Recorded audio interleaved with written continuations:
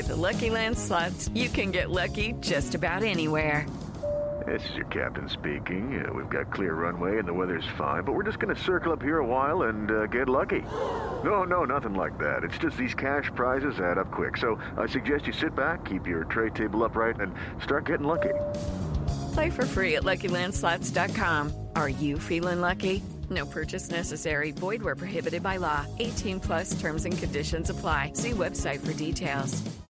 This podcast contains adult themes and language, and some of the things that we discuss may be disturbing to some listeners. In this podcast, we discuss sexual assault, torture, race, and murder. Listener discretion is advised.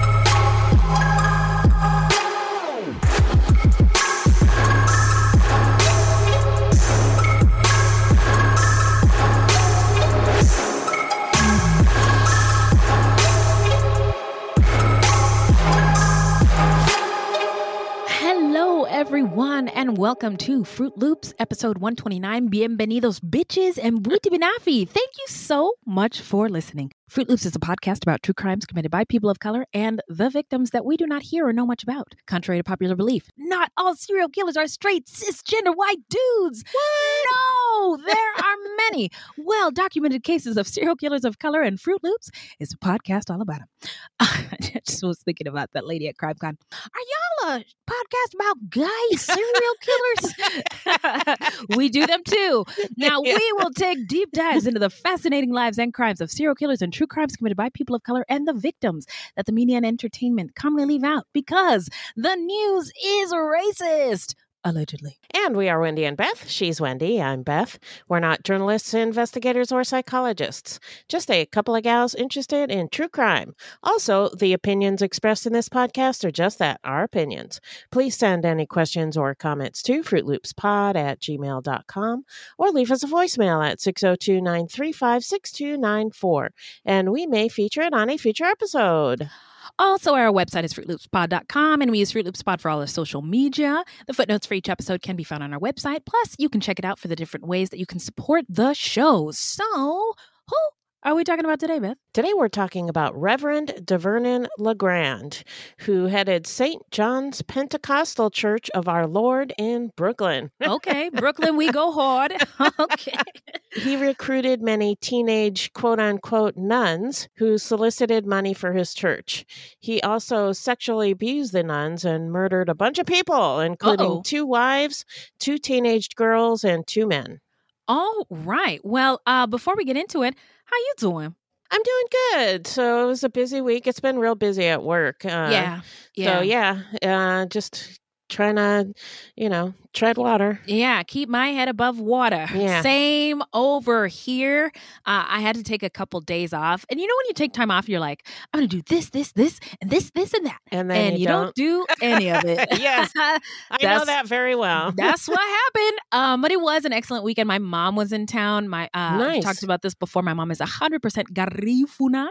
And we did a bunch of fun family stuff, including, so I'm a Zumba instructor, and I did a Zumba class with my mom where we did punta dance. And punta is a Garifuna style dance, so that was fun. Sweet. And she brought back from her travels a shirt that says like straight out of Griga. Dan Griga is a town where there's a lot of Garifuna people where my mom is from. Funny. Yeah, and then a shirt that said like mixed with Belizean, and Belizean's on the front, and there's all these like Belizean words and stuff. So it's nice. She brought back merch, and then the conversation came up. What about my podcast merch, Mom? She told me at one point she bought a mug. Lies. She didn't She did not buy a mug. She says she forgot to hit checkout. Well, Mom, you are being exposed today on the show. Another Garifuna word is nege for bullshit, and this is pure nege, Mom. So anyway, but other than that, it was a great weekend, and Awesome. happy to be. We don't usually record on Sunday, so big fun. Here we are. Here we are. Let's mosey on over to the post office here and get into some listener letters. Hello, angels. Hello, angels. So we got a message on our website. It was on our episode on Eugene Britt, and the person who wrote it is named Hurst. Yeah. And they said about the picture that we posted of Eugene Britt, they said, that's not Eugene Britt. To be fair, Britt is one of the many black serials who killed white children whose photo is not allowed to appear in any form of media. He only exists in words. And I don't know about that, but just wanted to say thank you for bringing this to our attention. Also wanted to bring up an interesting point because the news is racist. The images and facts published are not always accurate, and we do exhaustive research. When we say we mean Beth. And we're proud of that. But we did post the photo of Britt, who we thought was Britt, because it showed up in Google Images as Eugene Britt, and it's not. Right. And so I did a lot of Googling after we got this message, could not find a picture of Eugene Britt. So the photos that come up as Eugene Victor Britt are this guy, other black serial killers like Darren Dion Van and Alton Coleman, and all people who we've covered before. So when we got this message and I Googled, I was like, oh my gosh, this is all wrong. Yeah.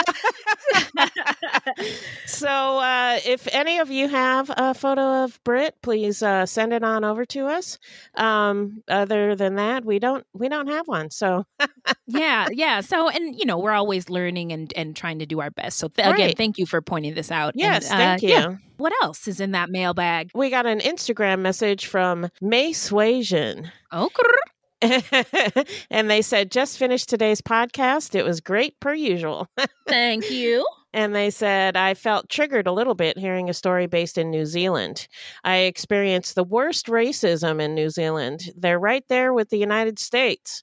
I had a work visa, and after being there for a month, I cried and called my mom every day so she could help me leave early. Yeah, that sucks. Yeah.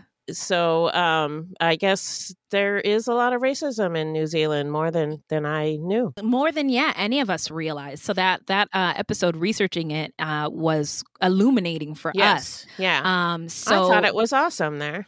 Yeah, I know, right? It's the promised land. It's the land of milk and honey. Even a lot of black people in America, I think Americans in general, I think of Sonia Renee Taylor, the black activist who wrote Your Body Is Not an Apology. She was like, fuck America, I'm going to New Zealand. And just because she was trying to get away from white supremacy. But somebody should have her listen to Fruit Loops, because it turns out it's a lot there too. Yeah, it's a global issue. Yes. So hip hop air strangely horns. enough. Would you believe it, girls? So shout out to Hurst. Hip hop air horns to you. Hip hop air horns to May Suasion. Yeah, thank you guys. Yes, and we got some love in the form of monetary payments and support. Thank you very much. Thank you all very much. Brandy L, Marcus, and Carrie E. Here, air horns for y'all. So this is for Brandy. Oh, Brandy, hey. Oh, Brandy, hey. Who helped the pod? Who helped the pod? Help Fruit Loops pod. Who helped the pod? Help Fruit Loops pod. Brandy saved the day. Oh, Brandy, hey. She taught me how. Oh, she taught me how to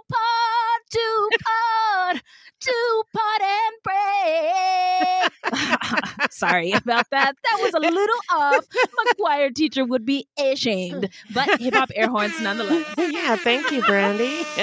Okay, Carrie E., this is for you. Carrie E. gave us the most handsome donation we've received to date. Yes. And we are so grateful. Actually, Yes. I was going to talk to you about this, Beth. There was somebody asked on Twitter, are you guys going to enter into win Best BIPOC True Crime Show on these awards? But it's like $20 to enter. And I was thinking, we could use Carrie E.'s donation. So thank you, Carrie E. Thank you. Here is your tune. Just like Carrie, I got the Carrie.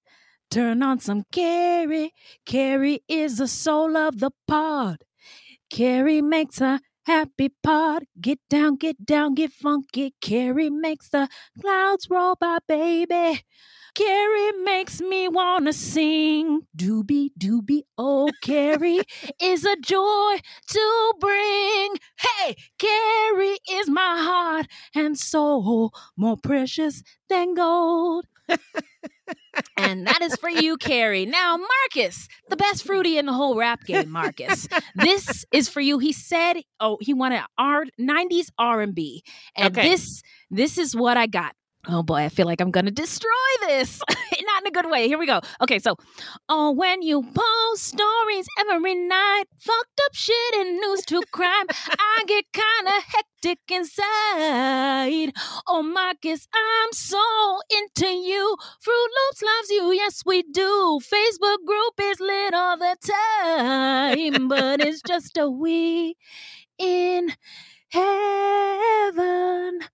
With Marcus, I love you, Marcus. There's no beginning and there is no end. Feels like we're dreaming, but we're crime sleuthing. Okay, everybody. Thank you, everybody. Brandy L, Marcus M, Carrie E. Couldn't do this show without y'all. So we're going to take a quick break and get into the story when we come back. This episode is brought to you by BetterHelp. What's the first thing you'd do if you had an extra hour a day? Spend more time with your kids, go to the gym, work on a hobby, take a nap? Can you do all those things in 60 minutes? Just kidding. You know, a lot of us spend our lives wishing we had more time. Yeah. But what we do with that time, we don't always know. But the best way to squeeze that special thing into your schedule is to know what it is. And therapy can help you figure that out. Find what matters to you most and make it a priority so that you can find the time to do more of it. Yeah. Therapy isn't just for those who've experienced major trauma. It's for everyone. It can empower you to be the best version of yourself. And I've been in and out of therapy most of my life. Same. And it has had such a positive influence on my life that I honestly do not know who I would be without therapy. And I don't want to know. I don't want to know either.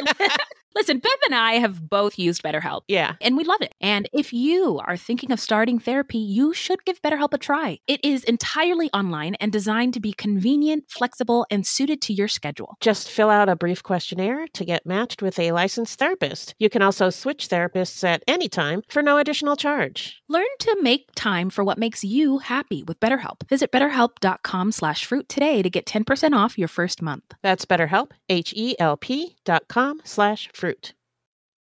Hello, it is Ryan, and we could all use an extra bright spot in our day, couldn't we? Just to make up for things like sitting in traffic, doing the dishes, counting your steps, you know, all the mundane stuff. That is why I'm such a big fan of Chumba Casino. Chumba Casino has all your favorite social casino-style games that you can play for free anytime, anywhere with daily bonuses. That should brighten your day a little. Actually, a lot. So sign up now at ChumbaCasino.com. That's ChumbaCasino.com. No purchase necessary. VGW Group. Void where prohibited by law. See terms and conditions. 18+. Oh, right. And we're back. Remind us, Beth, who is our subject today? Today we're talking about Reverend DeVernon Doc LeGrand, who procured women and girls to hustle the streets dressed as nuns.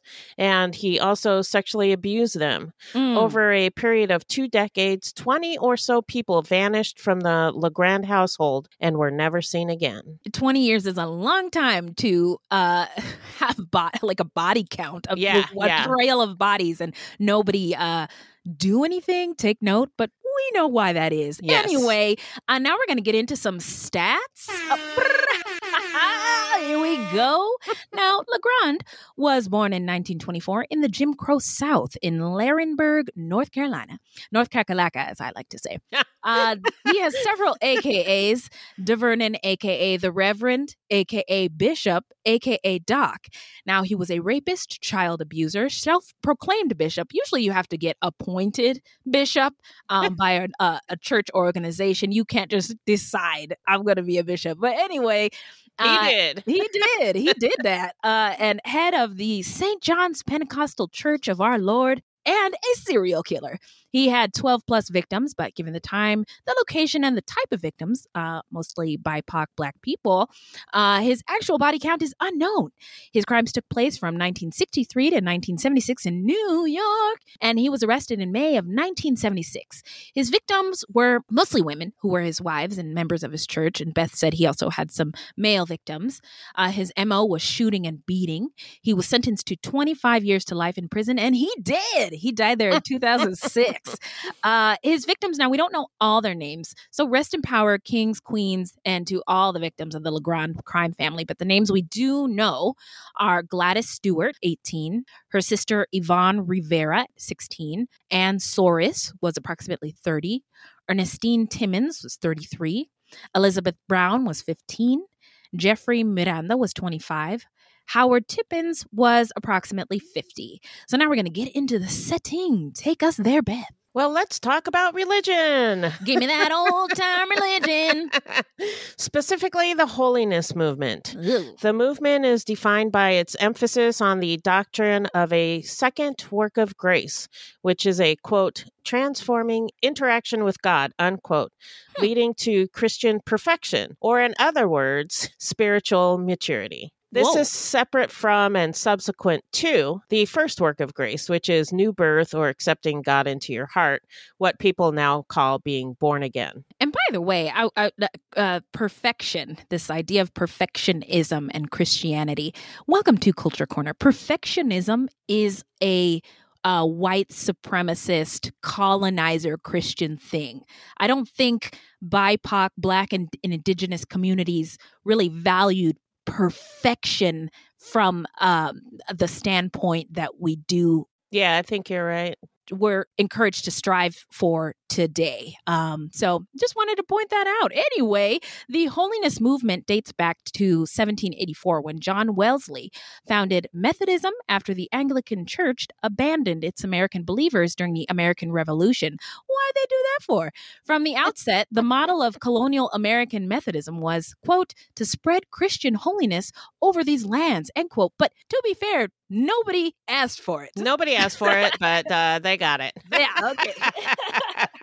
In 1843, about a dozen ministers withdrew from the Methodist Episcopal Church to found the Wesleyan Methodist Church of America. Julia A.J. Foote, a Black woman, was ordained as the first woman deacon in the African Methodist Episcopal Zion Church and the second to be ordained as an elder. And she was a leader in the Wesleyan holiness movement in the 1800s. Sizable numbers of Protestants from the rural areas of the Midwest and South joined the holiness movement. They were very active in works of social justice, including various compassionate ministries, interracial work, temperance, and women's suffrage. From 1850 onwards, it produced a number of women who ministered as evangelists, Right on. Bible study leaders, and even a bishop. Whoa! Yeah, such examples inspired other women like the Salvation Army's Catherine Booth and Frances Willard of the Women's Christian Temperance Union. In the early to mid 20th century, tent revival, Lord, send a revival. Tent revival services. Now, I don't know if have you ever been to a revival? Because it's No. a party. It's a Holy Ghost party. It's a lot of fun. Videos, but that's not my bag. It gets It's not my crazy. bag, baby. Well, it wasn't mine either. I was just forced to go by my parents. But considering the alternative, and by alternative, I mean white worship spaces that are super boring. Very boring, yeah. Tent revival is pretty lit. So tent revival services conducted by traveling evangelist ministers were a common sight and a summer tradition, especially in the South. Initially, the practice was pragmatic. In the 1800s, tent revivals or camp meetings brought religion to frontier areas in states that lacked established churches. By the 1920s, the tradition had become institutionalized and served two purposes: to stir up the faithful and to attract new congregants. I was thinking about religion today, and churches and congregations are run by people, human beings, right, who Right. are fallible, but also churches are businesses, right? They need Yes. to keep the lights on. So you Yeah. have to keep, quote unquote, growing the flock Yeah. to keep the money coming, right? Yeah. And so it was just an interesting thought I had about the economy of Christianity. Anyway, it's not here to offend people, just those are my thoughts. Some of the preachers were actually just grifters. Others were earnest and affiliated with legitimate religious groups. One of the latter was William J. Seymour, who was a Black Pentecostal preacher who sparked the Azusa Street Revival in Los Angeles, California in 1906. This revival drew large crowds of believers as well as media coverage that focused on the controversial Pentecostal religious practices, as well as the racially integrated worship services, which everybody was freaked out about. Oh boy. Well, yeah, I mean during enslavement there was a white Bible and there was a black Bible. Two different, I mean, the way religion has been used and sort of catered to carry forth individuals' goals is kind of fucked up. Yeah. Yeah. So the Azusa Street Revival swept through the western portion of the United States. Seymour's leadership of the revival, founding of the Apostolic Faith movement, and the publication of the Apostolic Faith newspaper launched him into prominence within the Pentecostal movement. Pentecostalism is a form of Christianity that emphasizes the work of the Holy Spirit and the direct experience of the presence of God by the believers. Pentecostalism gets its name from the day of the Pentecost, when, according to the Bible, the Holy Spirit descended on Jesus' disciples, leading them to speak in many languages as evidence that they had been baptized in the Spirit. Speaking tongues, catching the Holy Ghost. Yep. Pentecostalism is characterized by several unique doctrines and practices, including baptism in the Holy Spirit as a second blessing after salvation, similar to the second work of grace in the holiness movement. Some of the popular Pentecostal churches during this time were the Church of God, the Church of God in Christ, and the Pentecostal Holiness Church. Interestingly, in many Pentecostal churches, women are given the opportunity to serve as preachers, missionaries, and in some cases, as pastors. But they can't wear pants. Don't fact check me on that. But I think that might be the Jehovah's Witnesses. Oh, But they may not be able to wear pants in the Pentecostal church either. I don't know. I grew up in a Pentecostal church, and you couldn't wear pants? that's what I recall. Is Okay, that was the... Wendy, you can't wear pants. It's church. Okay, fine. I'll stay home and play Super Mario Brothers. Now, in Pentecostalism, speaking in tongues is considered a direct evidence of spirit baptism, as is the exercise of all spiritual gifts or charismata. Charismata are powers or talents considered divinely bestowed, miraculous gifts, which does include speaking in tongues, but also such things as prophecy and healing. Thus, Pentecostalism and its theology spawned the charismatic movement. And there's this funny YouTube clip of this girl, this little white girl in a Pentecostal like church. So I don't know if it's exactly. And she's like, the blessings come in. The blessings come in. Blah, blah, blah, blah, blah, blah, blah, blah. She's speaking tongues on YouTube. But Oh people my use God. it now as it's like a meme. She's memeified. Oh. But anyway, that's what I think of when people are like speaking in tongues. Speaking in tongues. The blessings come in. The blessings come in. At the beginning of the charismatic movement, existing Wesleyan holiness denominations started adopting the Pentecostal message, although these charismatics were more likely than Pentecostals to believe that speaking in tongues was not necessary as evidence of spirit baptism. A lot of the mega churches that exist today are modern charismatic churches, as are a lot of popular televangelists, who then spawn the prosperity gospel, which equates Christian faith with material and particularly particular financial success. Yeah. It has a long history in American culture with figures like Jim and Tammy Faye Baker. Those eyelashes, woo! Success. Joel Osteen, don't let anybody on my property during a terrible flood in Texas. And Benny Hinn and Joyce Meyer. Those two I'm not familiar with, but you get the picture. Yeah, it's very popular among charismatic preachers in the evangelical tradition because, it makes them rich. Oh, yes. And they have an explanation for it. God will bless you with riches if you're a good Christian. Blessed. And they say bless with like a SH. Bless you. Bless you. Honestly, it grosses me out. Of course it does. Yeah. Not only does it allow these people to fleece their flock, but it also explains poverty in that you're just not a good enough Christian. Right. Do better and give us all your spare money. Uh-huh. Mm-hmm. Yeah. It's like they never even read the Bible, which says, for the love of money is the root of all evil. And these people just love money. So yes. But there are, I mean, to your point, the Bible says that, but it also, there's a verse for any point you want to make. Yeah. There is verses in the Bible about giving your money to the church, tithing 10%. Oh, yeah. Yeah. All that. Yeah, there is. Mm-hmm. But who's right? Which one is right? Which one do we go with, God? I don't know. I'm confused.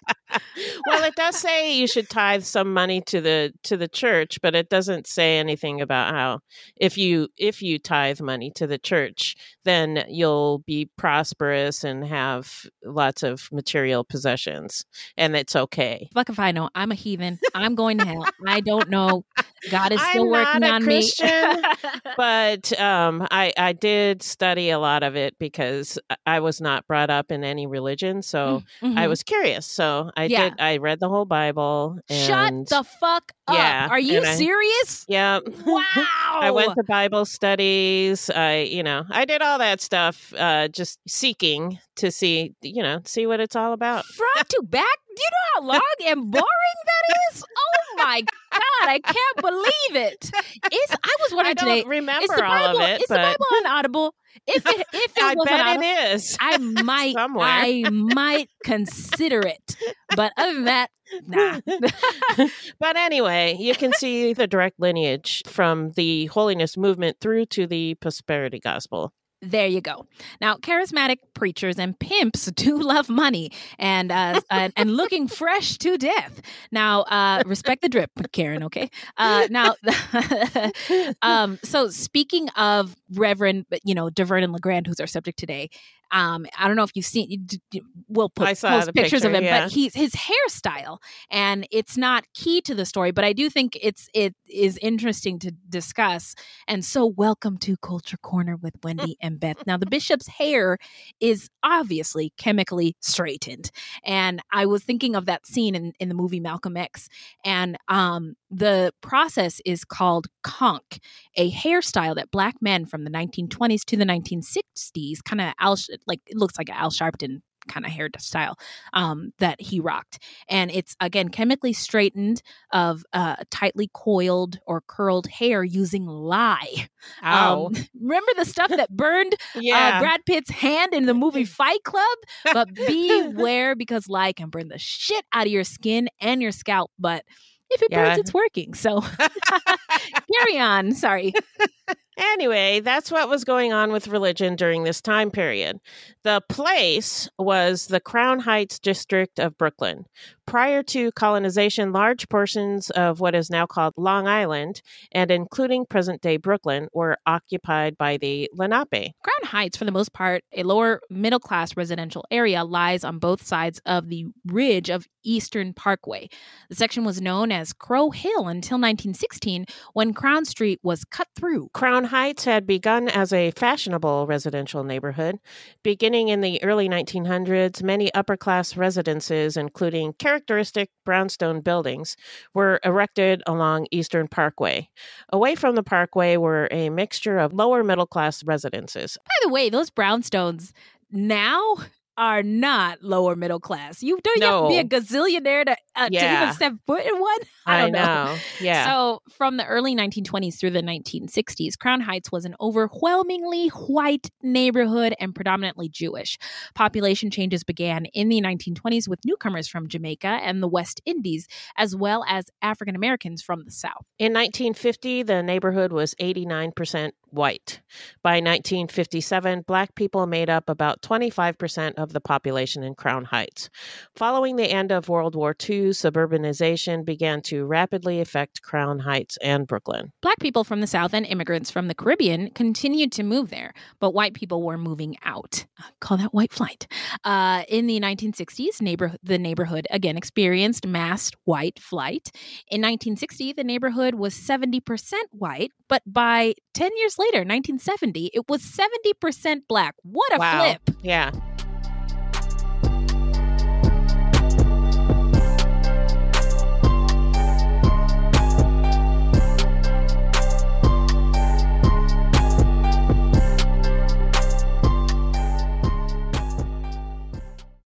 The truth about the Haditha massacre has been covered up, but not anymore. I know you know what happened. They went into houses and killed women and children. What are you thinking? What a mess.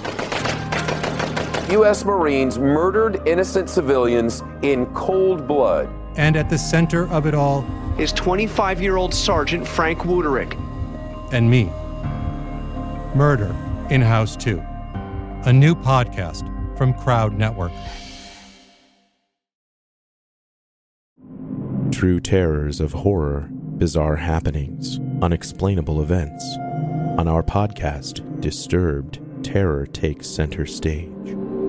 Each episode is a journey into the darkest corners of human existence, delving into bone-chilling tales of kidnappings, serial killers, maniacs, and the very essence of your worst nightmares coming to life on this weekly true horror show. Disturbed is not for the faint of heart. It's an exploration of real, unadulterated horror sourced from everyday people. Each episode is a descent into the macabre, where we narrate stories that will leave you on the edge of your seat and crawling in your skin.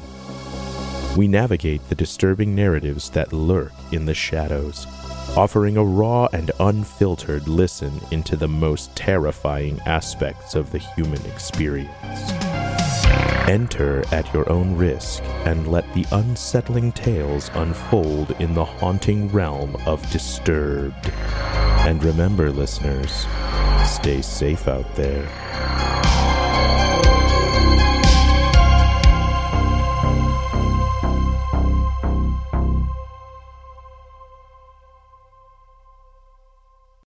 So now we're going to get into LeGrand's early life. Hit it, Beth. DeVernon LeGrand was born in 1924 in Laurinburg, North Carolina, which is located southwest of Fayetteville.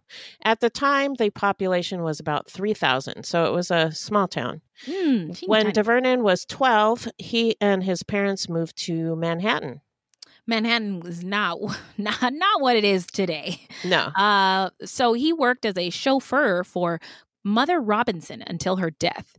I'm not 100% sure, but I believe this was a woman by the name of Mother Lizzie Woods Robinson, an adherent of and the first, quote, supervisor over the woman's work, end quote, in the Church of God in Christ, which, as you might recall, was a prominent Pentecostal church. He then began working for Daniel E. Davis, who started up the New Day Holy Church of God in 1945. At some point, he met and married a woman named Helen Lloyd, and he brought her and his sister, Sarah Maloney, into the fold. His job at the New Day Holy Church of God was to procure women. Wow, that's a weird job to have in a church. Very interesting job. He goes from driver to woman procurer. Now, the women would dress up as nuns, sit in front of the department stores and other public places with a metal cup or plate held in the lap and beg for money. Alms for the poor. The women were allowed to keep all of the cash except for $2.50 a day, which was eventually doubled to $5, and that was given to the church. The racket cleared well over $100,000 a year. What? Oh my God. And that translates to about $1 million today. Wow. Oh my God. I am in the wrong business. When do we go get our nun outfits? Yes. So I am a huge fan of Sister Act. Watched it in the 90s when I was a kid. And I was like, I know what I'm going to be when I grow up. I'm going to be a nun / lounge singer. And that's how I'm going to make my money. And life is going to be great. I'm going to teach young children how to sing at a nun school. But then I realized you have to be Catholic to be a nun. And I am not. So you dreams were devastated. Shattered. Yes, I was. Never got over it.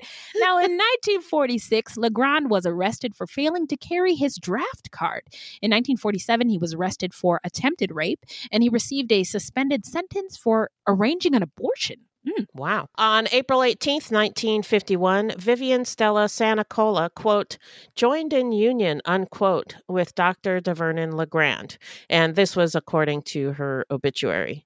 We don't know if they were ever legally married, but as far as we know, he was at that time still married to Helen. Whoa.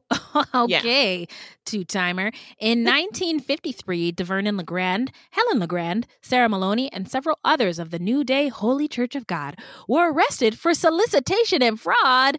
The women were given prison terms. DeVernon LeGrand was acquitted. LeGrand claimed that he was ordained in 1954 on Long Island and got a doctorate in psychology and theology from some unnamed institute in Newark. Wait, we didn't have Google back then, so you could have lied about everything. Yeah.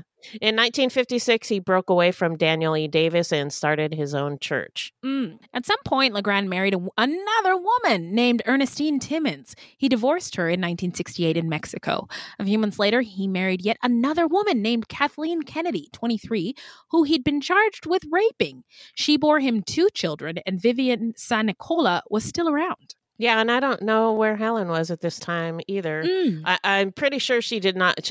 She spent some time in jail, but I'm sure she was out by then. Yeah. So, I don't know. He had a lot of women. A lot of women around him. But that charismata, it put a spell on everybody. So now we're going to get into the timeline. What do you got for us, Beth? By the early 1960s, LeGrand's church was located in a 4-story townhouse at 222 Brooklyn Avenue in the Crown Heights district of Brooklyn. It was registered as St. John's Pentecostal Church of Our Lord. DeVernon LeGrand was the leader of the church, quote-unquote, family. 222 Brooklyn Avenue becomes a notorious spot in the town, as we will find. But a sign hanging on the door at the townhouse said that Reverend DeVernon Doc LeGrand was a doctor and physicologist. I have no idea what that is. Metaphysics and theology. Never heard of those things. Meetings were held every Wednesday evening at 8:30, and he claimed to have healed 300 people. Now, this healing thing is interesting from a Pentecostal Church of God in Christ perspective. My family was heavy into Pentecostal church, and blessed oil. There was bottles of blessed oil everywhere. And blessed oil is really just vegetable oil that somebody prays over. Right. Anyway, my grandmother swore it had healing properties. Yeah. Yes. And so I had an uncle who was beat to a pulp, people were like, we don't know if he's going to make it. And my grandmother was just putting blessed oil all over his face and his body. And he was healed. So anyway, it worked. I guess it worked. Yeah. But again, this idea of healing people, that there are people in the church with healing properties. Powers. Yeah. Is, I know it sounds like, bullshit to you, Beth. And I'm just saying there's people out there who really believe it. So anyway. Yeah. So DeVernon LeGrand's MO was to pick up young girls in his shiny cream-colored Cadillac with its own bar and color television. He would make promises to take care of them and then take them back to the townhouse, ply them with drugs and alcohol, and seduce them or sometimes just rape them. Yeah, and this doing drugs is not in the is not part not of the something you church. see in the church quite often. Now the wine, the alcohol thing. Look, Jesus did turn water into wine, so party on, everybody. Wine's okay. Yeah, it's got so much resveratrol in it. But that's interesting.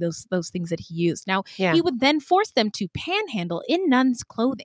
Every morning, LeGrand's fake nuns would pile into his Cadillac. Those are big cars, and then would drop them off at a different locations across the city to beg. One source said that if the women and girls didn't bring home at least $100 a day, they would be beaten. Wow. Now, by the 1970s, LeGrand was earning about $250,000 a year with his nun scams. Woo! Yeah, that's a lot. Mm-hmm. The money that the nuns begged was turned directly over to DeVernon LeGrand, who alone administered all church funds.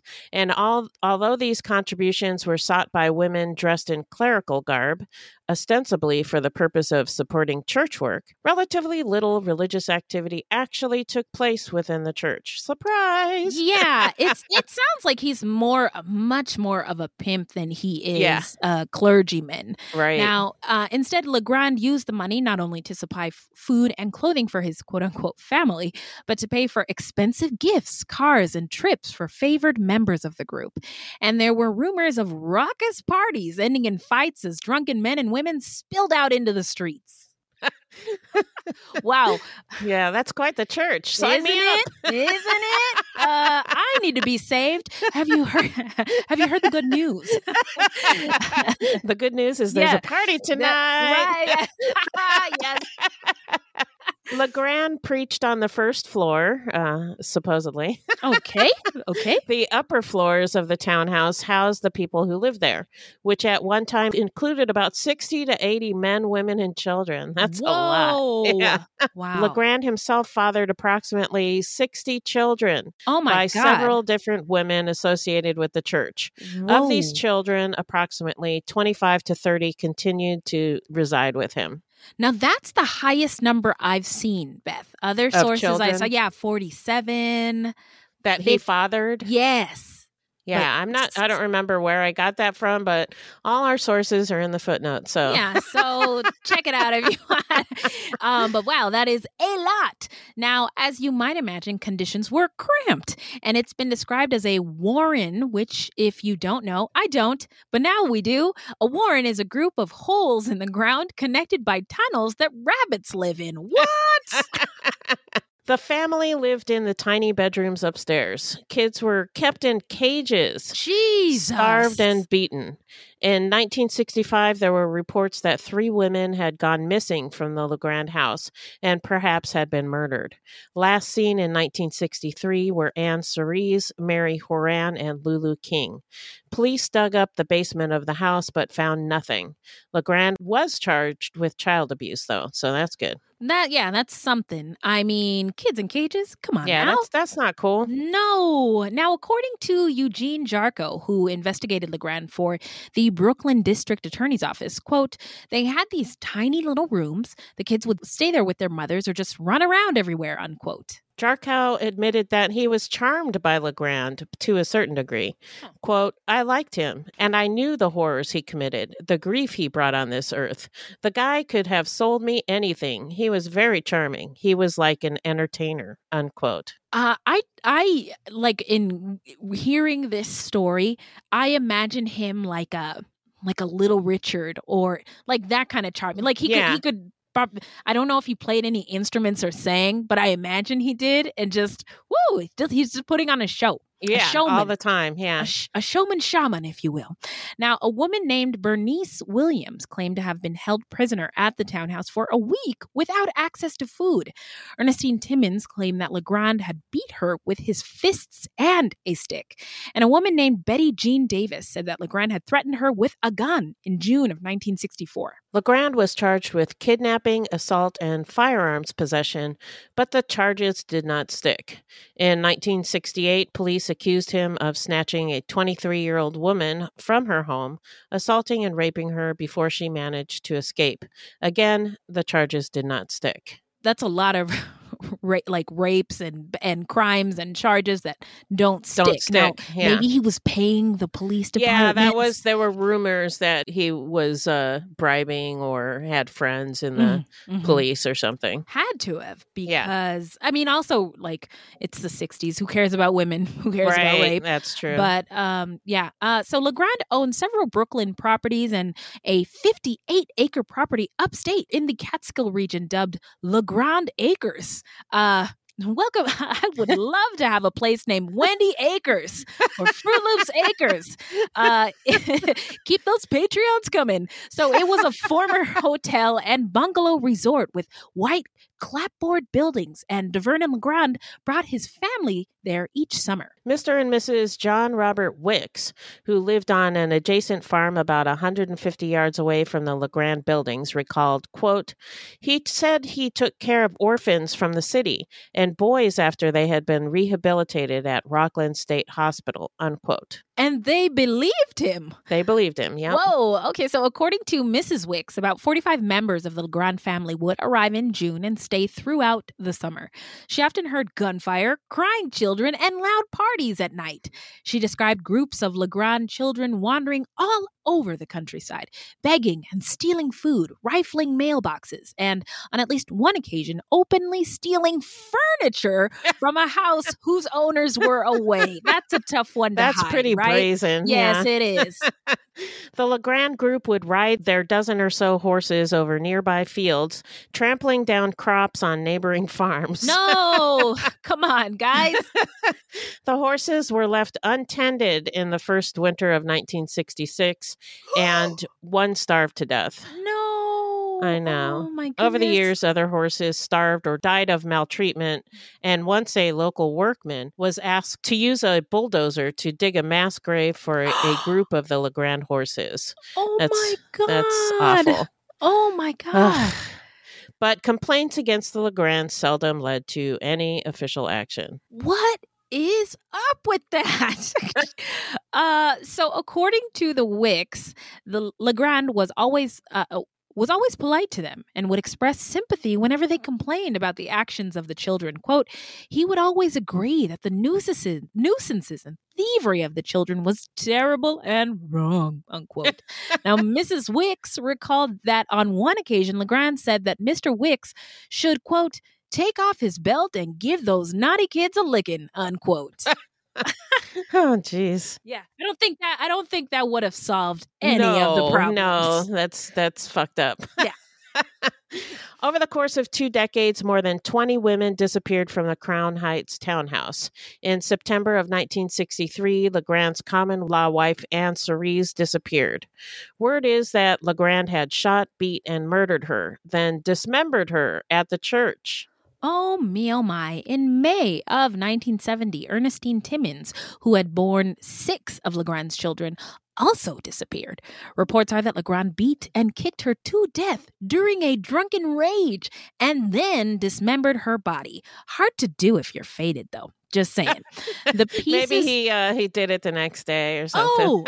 Slept it off. Okay, that makes sense. Now, the pieces were then placed in cellophane bags, but nobody knows what became of those bags, and she has never been found. On February 9th, 1974, a motorist searching for an open service station instead found 2 bodies. What? Face down in the snow in the East Flatbush section of Brooklyn. Wow. Yeah. The two men had apparently been shot somewhere else and their bodies dumped outside a manufacturing plant. The victims were identified as Howard Tippins, approximately 50, and Jeffrey Miranda, 25. Although an empty wallet was found, the police said they did not believe that it was a robbery. Later, LeGrand's stepson, Stephen Strong LeGrand, and two of his brothers were tried and convicted of their murders. Miranda had at one time lived at the townhouse, and apparently he'd learned a few things and tried branching out on his own. News articles at the time described Miranda and Tippins as pimps. This is the first point in the story where sex work is mentioned. The articles intimated that the women at the LeGrand house were sex workers and that Miranda and Tippins had kidnapped, raped, and held for ransom one of LeGrand's women, who the press called a prostitute. At the time, an acceptable word. Now we say sex workers. Yes. So Stephen, along with his brothers, Aaron and Navatro LeGrand, talked to the men and convinced them that they could work something out if they met up. But instead, they shot Miranda and Tippins, execution style, and dumped their bodies at the location by the manufacturing plant. That same summer, a 15-year-old girl by the name of Elizabeth Brown was with some friends at Adventurers Inn, an amusement park in Queens. According to her sister Kathy, quote, "She had a good heart but was very angry, very belligerent.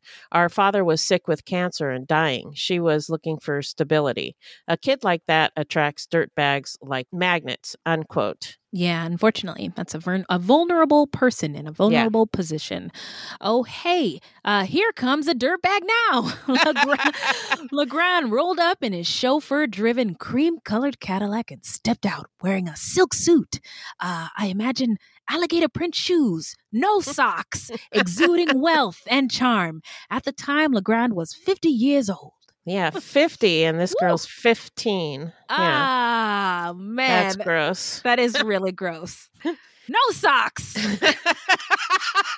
So that's the tipping point for you. Huh? No socks. Oh, gross. I think that the people, no socks is like a prestige. Like your shoes are so fancy.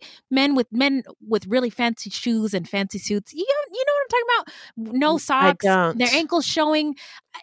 Andy Cohen was doing it the other day on Watch What Happens Live on Bravo, and I've just seen it. It just in my mind, it is like that's a sign of wealth. A sign of wealth. No socks. A sign of success. But I mean, if you think about it, it's very gross. Yeah, it is. Well, maybe they don't need to wear socks because, when you're poor, you only have like one or two pairs of shoes, You can't wear no socks because they get all stinky. Right, right. If you got a bunch of pairs of shoes, you can take turns, I guess. Oh my gosh. I don't know what the mentality is. Somebody help us. Tell us give us a culture corner. What is the deal with no socks? What's the deal with no socks? Yes. So 15-year-old Elizabeth Brown became another one of LeGrand's girls, begging in nun garb by day and doing drugs and having sex with him at night. At some point, Elizabeth disappeared and was never heard from again. On August 22nd, 1974, LeGrand and his son Nakonda, interesting names. Yeah, he had a lot of interesting names for his kids. Yes, well, he had a lot of them. Yeah. Also, welcome to Culture Corner. People, Black people sometimes are criticized for having names that are too Black, just creative, or too ethnic, or too creative. Yeah. But if you think about it, like a name like John or Beth, at one time, those are weird ass names, no? So, I mean, give us a minute. We've only been free for a little while. And they're also white people names, so. Yeah, exactly. Yeah. So anyway, his son Nakonda raped a young woman at the townhouse. Some reports say that she was 17. Others say she was 20. In any case, both men were arrested. LeGrand was also to stand trial for bribery. Gladys Stewart, 18, who had married LeGrand's 20-year-old stepson, Donald Stewart, had enough of the family and wanted out. She had also secretly informed on LeGrand during the bribery investigation, and she was scheduled to testify against him on the rape charge. On October 3rd, 1975, Gladys told Donald that she was leaving for good, and he flew into a rage. LeGrand intervened and detained both Stewart and her sister, Yvonne Rivera, 16, who were just who were just there visiting. He ordered the rest of the family downstairs to the first floor meeting room for a quote unquote party. He demanded that they stay, quote, until I tell you to come out, unquote. Men were posted at the doors of the room as guards, and no one was permitted to leave, not even to go to the bathroom. Over the next 2 hours, from 6:30 p.m. to 8:30 p.m., LeGrand and his stepson Stephen kicked and beat the two teens. At one point, one of LeGrand's many daughters burst into the church's front room and said, quote, "Daddy's stomping Gladys," unquote. Horrifying. The church handyman, Frank Holman, said he heard a woman scream and then led the group in hymns to keep them calm. They stayed there until 2:30 a.m. when LeGrand came in and sent them all to bed. Weeks later, LeGrand boasted he'd killed and dismembered the girls and had their remains incinerated at his upstate farm. And Kathleen Kennedy overheard him say to another one of his daughters, quote, "Let me tell you something. You all remember Gladys. Daughter or no daughter, you'll join the bitch. You know what I do with bitches. I burn them," unquote. Oh my God. Yikes. Yeah. So now we're going to get into the investigation and the arrest. So Gladys and Yvonne's mother, Laura Rivera, went to the townhouse looking for them. And LeGrand told her that they'd gone to the property in the Catskills.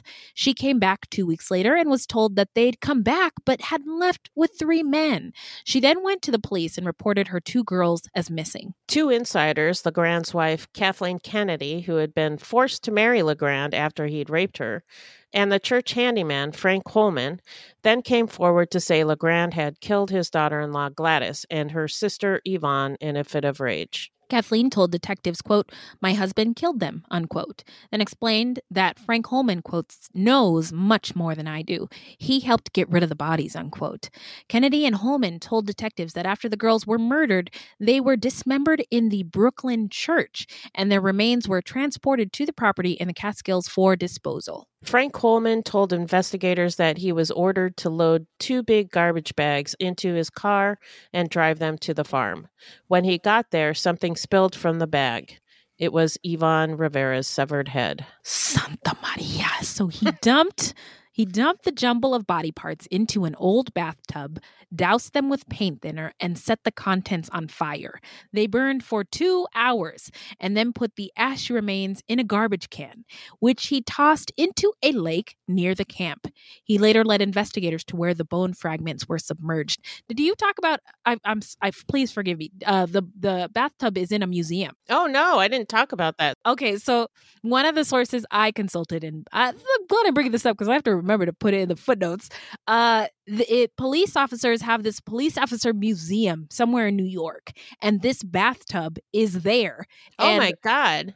Police officers can sit in it if they want to. I don't think they're supposed to. But, yeah. But one officer, I was listening to a podcast about this case, and he worked on the case, and he was like, "Yeah, I sat there," and they were like, "Did you take a picture?" He was like, "No, of course not." He was ordered to get out, but yeah, the bathtub is still there and used for. Oh, and this museum is only available for police officers, for law enforcement. Oh my gosh, that's not fair. I want to see it.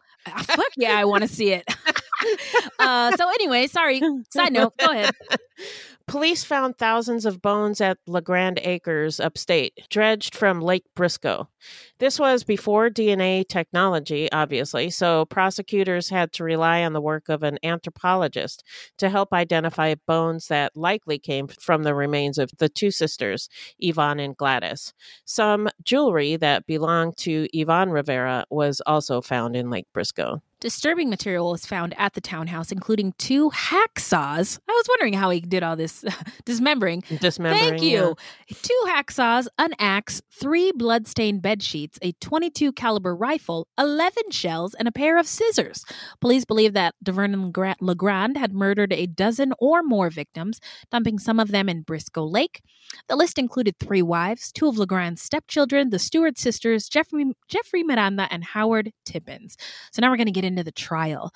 Hit it, Beth. Despite the fact that Gladys had disappeared before she could testify at the rape trial, LeGrand and Nakanda were convicted of the rape that had taken place on August 22, 1974. LeGrand was sentenced to 5 to 15 years in prison, and Nakanda got 8 years. Then on March 12th, 1976, DeVernon LeGrand was indicted for the murders of Gladys and Yvonne. In May of 1976, LeGrand was indicted for a total of 4 counts of murder, including Gladys, Yvonne, and 2 of his wives, Anne Soris and Ernestine Timmons. His stepson, 26-year-old Stephen LeGrand, was also charged with murdering the Rivera sisters, plus 2 male victims, Howard Tippins and Jeffrey Miranda. Frank Holman was granted immunity in return for his testimony. The defense did not deny the murders, but claimed that they were committed by Gladys Stewart's husband, which in some articles they say is Donald Stewart, and in other articles they say is Darrell Stewart, but in any case, her husband. According to the defense, Stewart committed the murders with the help of the prosecution's own witness, Frank Holman, which, by the way, I feel bad for Frank.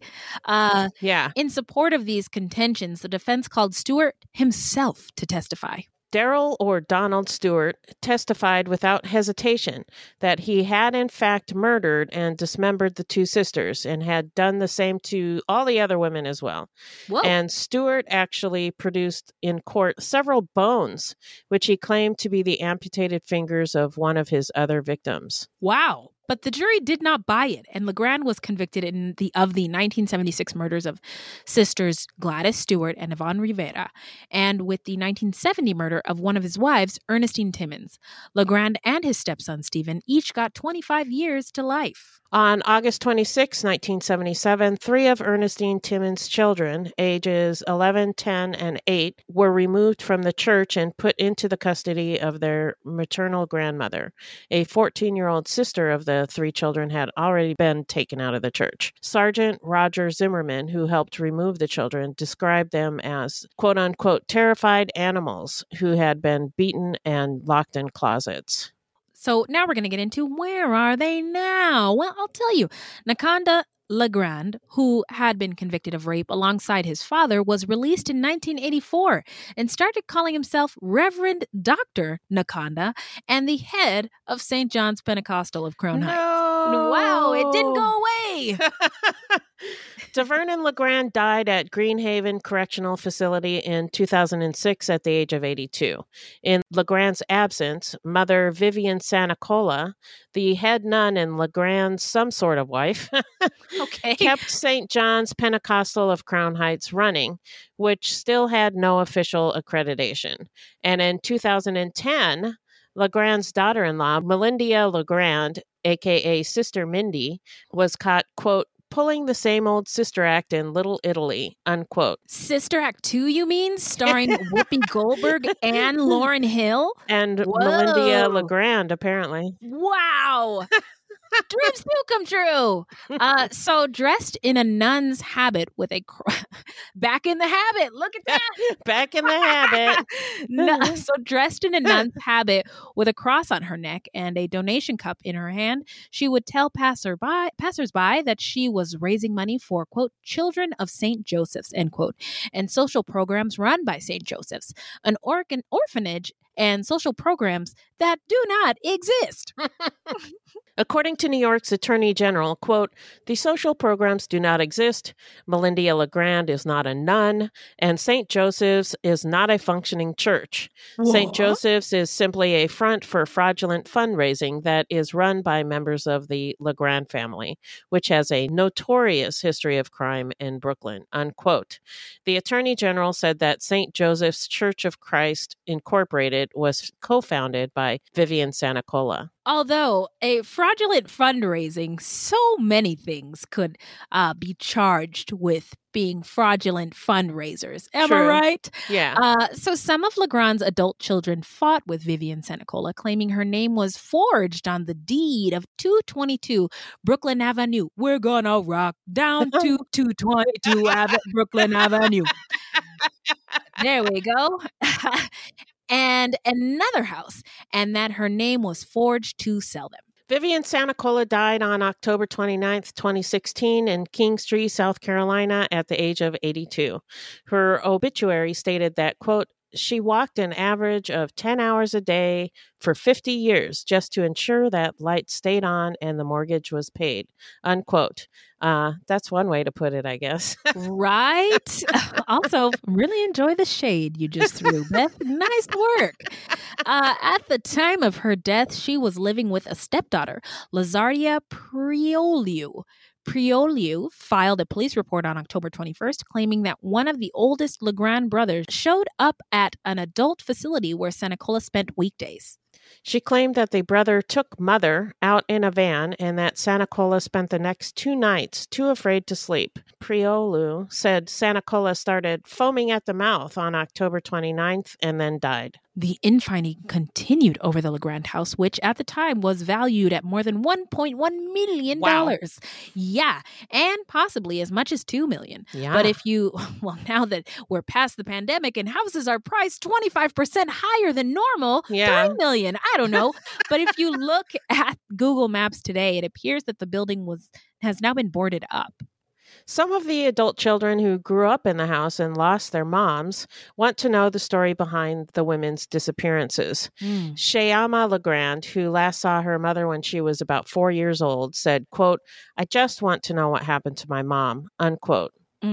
Chayama said that when she was 12, one of DeVernon LeGrand's older sons told Chayana that he'd helped her mother, Bernice Williams, escape, and that her mom said, quote, "Whatever I do, wherever I go, just tell my girls that I love them," unquote. But Chayama is haunted by doubt that her mother really escaped. Yeah, and she probably didn't, but that was really nice of her brother to tell her that. Yeah, I agree. Yeah. As an aside, while researching this topic, I stumbled across some forums where people are still talking about the LeGrand family, not the ones from the time period that we covered, but the ones who still live in the area today. Yeah. And one of the sources, the police officers who got in the bathtub, they were talking about how the house is still there, and the LeGrand family is still present in the area, and there are still nuns doing this same scam. Nun stuff, yeah. Yeah.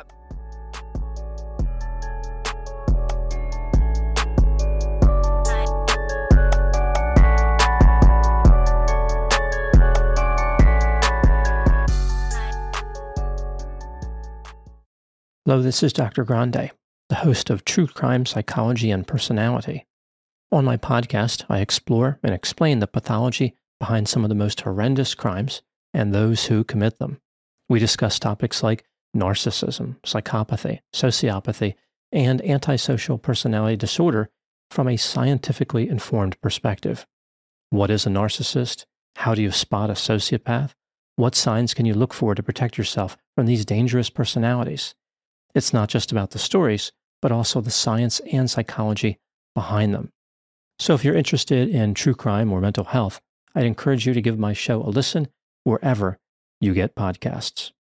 So now we're going to get into what we think made LeGrand snap and our takeaways. What do you got for us, Beth? What are your thoughts? Tell us. Well, obviously some narcissism was involved. Hello, somebody. Yes. Yeah.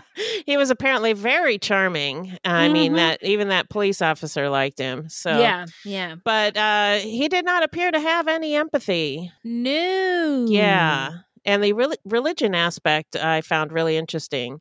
It seems like he saw religion as bogus and just a way to manipulate people like psychopaths do. Or he really believed it. The religion? No, I don't think he did. No? Okay. Because he was not very religious. Just his behavior was atrocious. So I don't think he really believed it. I think he saw it as something that other people foolishly believed in and that he could use to manipulate them. Okay. Anyway, I don't know. Okay, I see you and your takeaways over there. Okay. Just my opinion. And a lot of articles describe this as a cult, but I don't think it was a cult so much as just a scam. Well, what's the difference? Oh, well, because of the religion. I really don't think there was a lot of religion involved.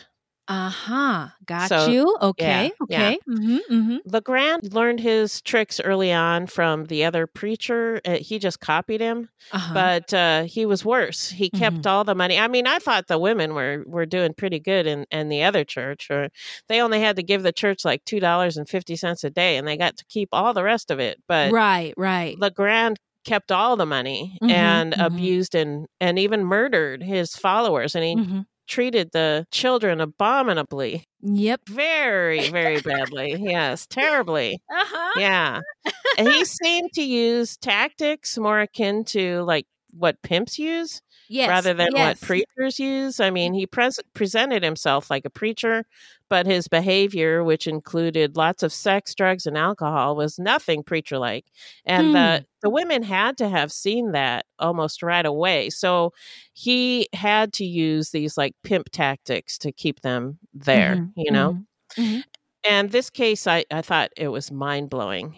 Whoa, mind-blowing. Yeah, okay. Because I never heard of it before. Yeah. And keeping track of everything that happened and all of his wives and crimes was really difficult. And putting together like a script to kind of lay it out, like, Jesus Christ, so much happened. Yeah. And I can't believe I never heard of this guy before. I agree. I agree. We all know why. Yes. It starts with an R. It ends with an A-sism. Everybody. Well, yeah, I agree and disagree. I think it takes a special personality to become a preacher. And one thing I think was interesting is the preacher aspect. And you know, Black people are always in this pursuit of Black excellence as a sort of a way out or a way to level up or be acceptable and safe in dominant society, aka white society. Right. And there are certain professions that are safe bets. Like, I mean, to get money, dope boys, ballers, entertainers, and clergymen. Now stop right there. What's a baller? Like a basketball player. Okay. Or a rapper, or nobody's ever going to be a Beyonce, but like somebody like that, right? Okay. In the public eye, who makes a lot of money, and a clergyman is not unlike those other things, right? And I grew up in a Pentecostal church, and the preacher always had the nicest cars, the goldest of change, fur coats. His wife always had fur coats. Her hair was always done.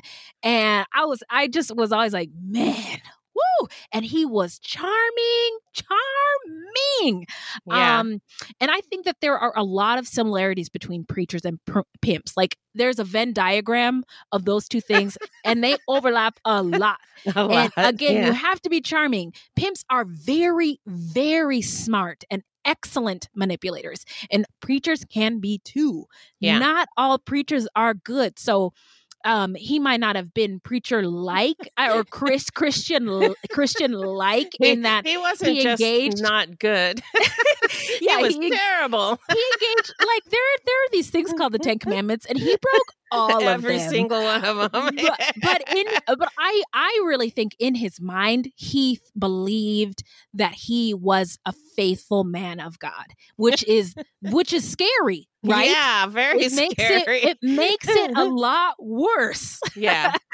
And I don't know much about the mob. I don't give a fuck about the mob because they're all white, and I have no relation to them. But this story to me sounded like a crime family. Yeah. Right. But the media and entertainment and law enforcement didn't characterize them that way because it was Black people run by a Black man. Right. So anyway, those are my thoughts. So now we're gonna get into how. Oh, but please let us know what y'all think. As always. Yeah. Phone number is 602-935-6294. Drop something for us. Yeah, let us know. So now we're going to get into how not to get murdered. So if you love true crime and you don't want to die, here's a tip for you. This segment is not intended to be victim blaming. We thought of this segment because I read somewhere that a lot of people listen to true crime because they want to know what they can do to be safer. This is not meant to blame the victims. It's just learning from other people's experiences. So this is from our main man, Marcus. And it was just a suggestion.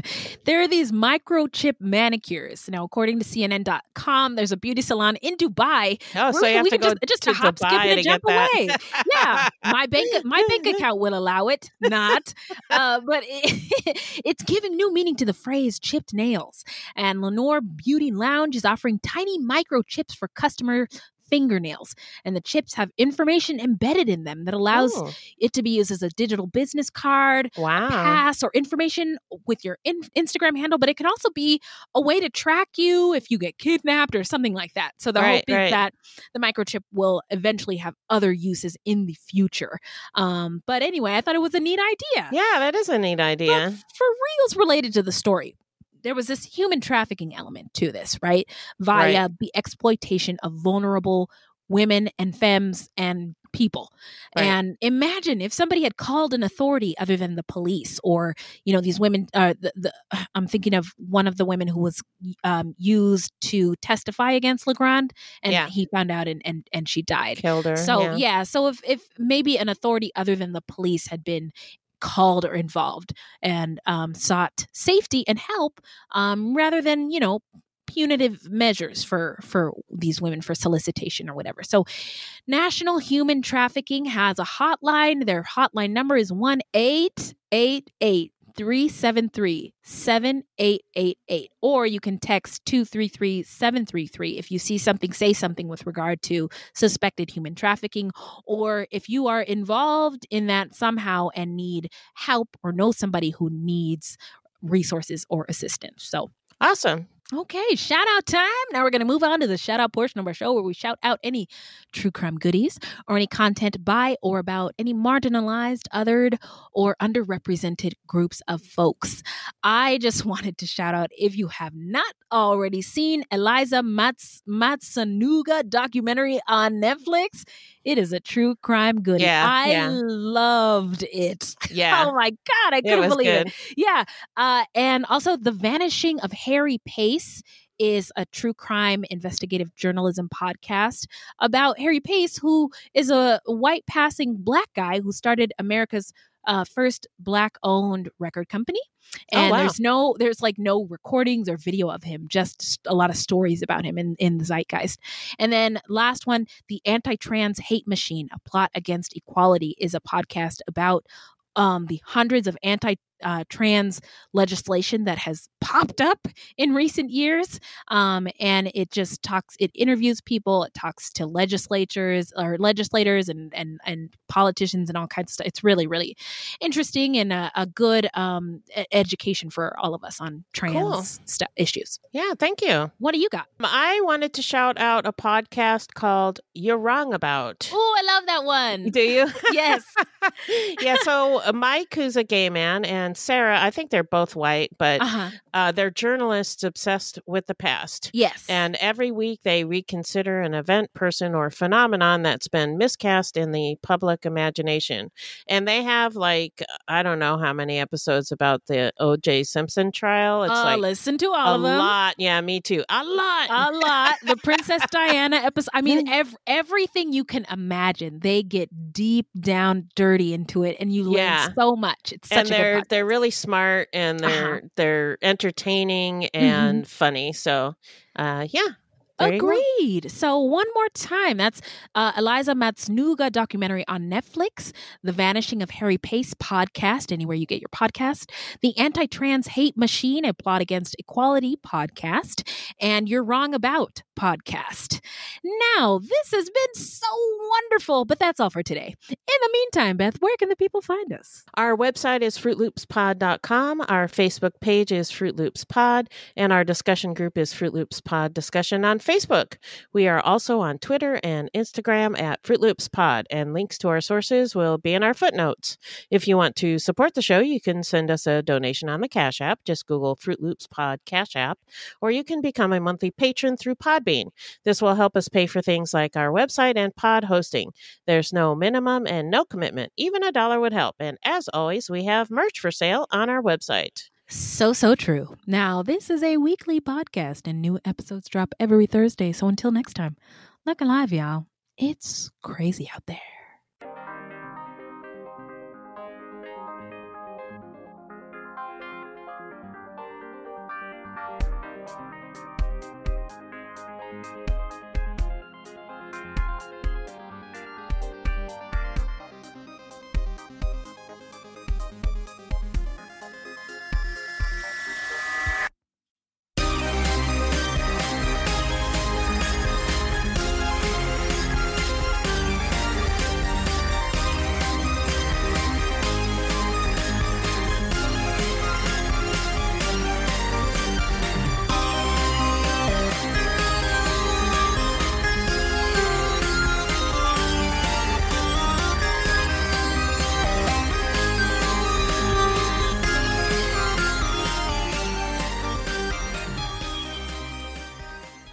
Hello, this is Gary Chahot welcoming you to check out the French History Podcast.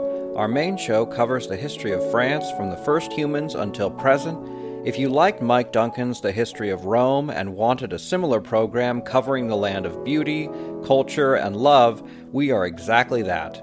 We also host world-renowned scholars who have delivered guest episodes on their specialties, including 18th century pirates, revolutionary booksellers in 20th century Paris, the special friendship between the Marquis de Lafayette and Thomas Jefferson, and numerous others.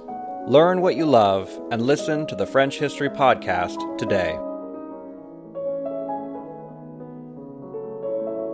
Hey, podcast listeners, I'm Paul Brandis introducing my podcast, Countdown to Dallas. It's a fascinating, in-depth look at the seemingly unconnected events that led to the assassination of President John F. Kennedy. It's based on my book of the same title. In that book and in this podcast, I go all the way back to 1939, when Lee Harvey Oswald was born into a troubled and dysfunctional family. I'll follow his transient and often violent teenage years and young adulthood, painting a fuller picture of the man who would later become Kennedy's killer. I also take a look at events unfolding in that era like Cuba and Vietnam, and I'll unpack the conspiracy theories too, not one of which has ever been conclusively proven. Subscribe to Countdown to Dallas at evergreenpodcasts.com or your favorite listening app, October 31st.